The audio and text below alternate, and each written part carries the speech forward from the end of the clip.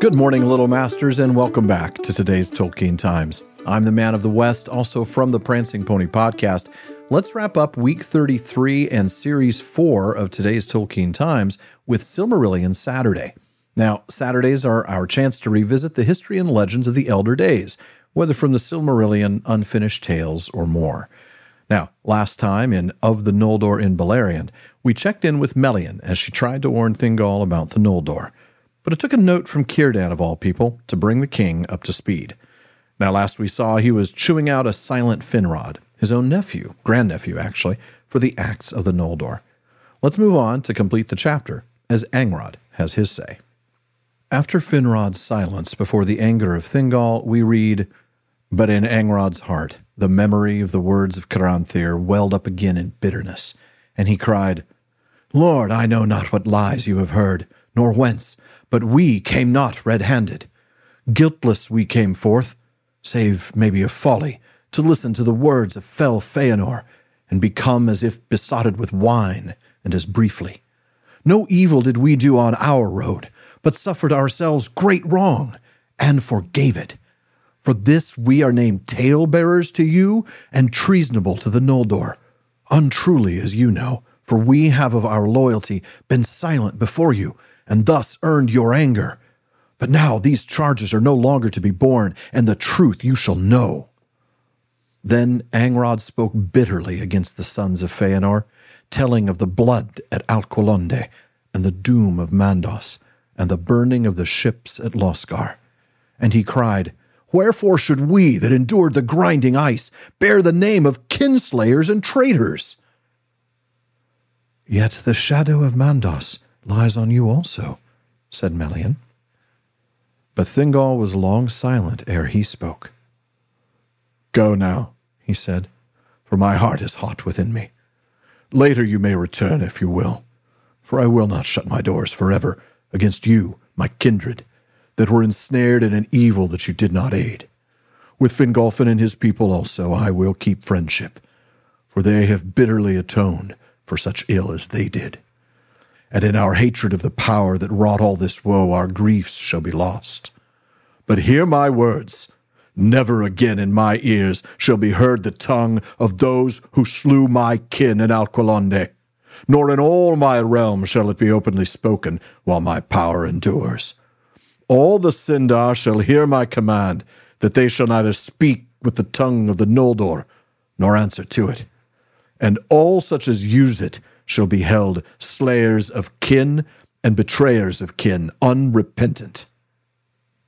Then the sons of Finarfin departed from Menegroth with heavy hearts, perceiving how the words of Mandos would ever be made true, and that none of the Noldor that followed after Fëanor could escape from the shadow that lay upon his house. And it came to pass, even as Thingol had spoken, for the Sindar heard his word, and thereafter, throughout Beleriand, they refused the tongue of the Noldor, and shunned those that spoke it aloud. But the exiles took the Sindarin tongue in all their daily uses, and the high speech of the West was spoken only by the lords of the Noldor among themselves. Yet that speech lived ever as a language of lore, wherever any of that people dwelt. It came to pass that Nargothrond was full wrought, and yet Turgon still dwelt in the halls of Inyamar. And the sons of Finarfin were gathered there to a feast, and Galadriel came from Doriath and dwelt a while in Nargothrond. Now King Finrod Felagund had no wife, and Galadriel asked him why this should be. But foresight came upon Felagund as she spoke, and he said, "An oath I too shall swear, and must be free to fulfill it, and go into darkness. Nor shall anything of my realm endure that a son should inherit." But it is said that not until that hour had such cold thoughts ruled him. For indeed, she whom he had loved was a Marie of the Vanyar, and she went not with him into exile. Oh, I love this. First off, Angrod is like, oh, heck no. I am not letting you lump us in with that idiot who abandoned us, burned the ships, and made us go the long way around over the Helcaraxa. I get that. So he tells Thingol what happened and uses that great line about how the Noldor became as if besotted with wine and as briefly. In other words, we're not drunk. We're not even hungover anymore, but we're sure embarrassed about that whole lampshade thing and who we partied with." Interestingly, after he lays out the facts, Thingol doesn't speak first. It's Melian, and she reminds them that the prophecy of the north, the shadow of Mandos, is on them too. They're not exactly in a great place. Thingol, on the other hand, is pretty much counting to 10 here, with his heart hot within him. Thankfully, he's not cutting them off. These are his extended family, his grandnephews, remember, and he now knows that they weren't involved in the kinslaying at Alcolonde. But the language of the Noldor, Quenya, can now never be spoken in Doriath, and anyone who dares to use it will be counted as guilty as Fëanor himself. The extinguishment of a language. I know we talked about this on the Prancing Pony podcast all the way back in season 1, 7 years ago, but it's a pretty significant step, and it almost wipes out a people group in that sense. It's a severe, drastic move on Thingol's part. I understand his anger. I get it. And obviously the language of Quenya still continued. It's just, it became a dead language overnight in the entirety of his realm. Yeah, really sad. And again, all Fëanor's fault. Let's just be honest. You're never going to hear anything else from me. I'm not going to tell you that Fëanor did nothing wrong. That's certainly not the case. I know there are some Fëanor stands out there who seem to think that. You're not going to hear that here. Now, all of that we just talked about would be enough to end the chapter on, frankly, but we go back for just a moment at the very end, almost like an epilogue, to Finrod's kingdom of Nargothrond. Now, it's been built, and we get a little bit of a time reference since it's been built, but Turgon is still in Vinyamar rather than in Gondolin.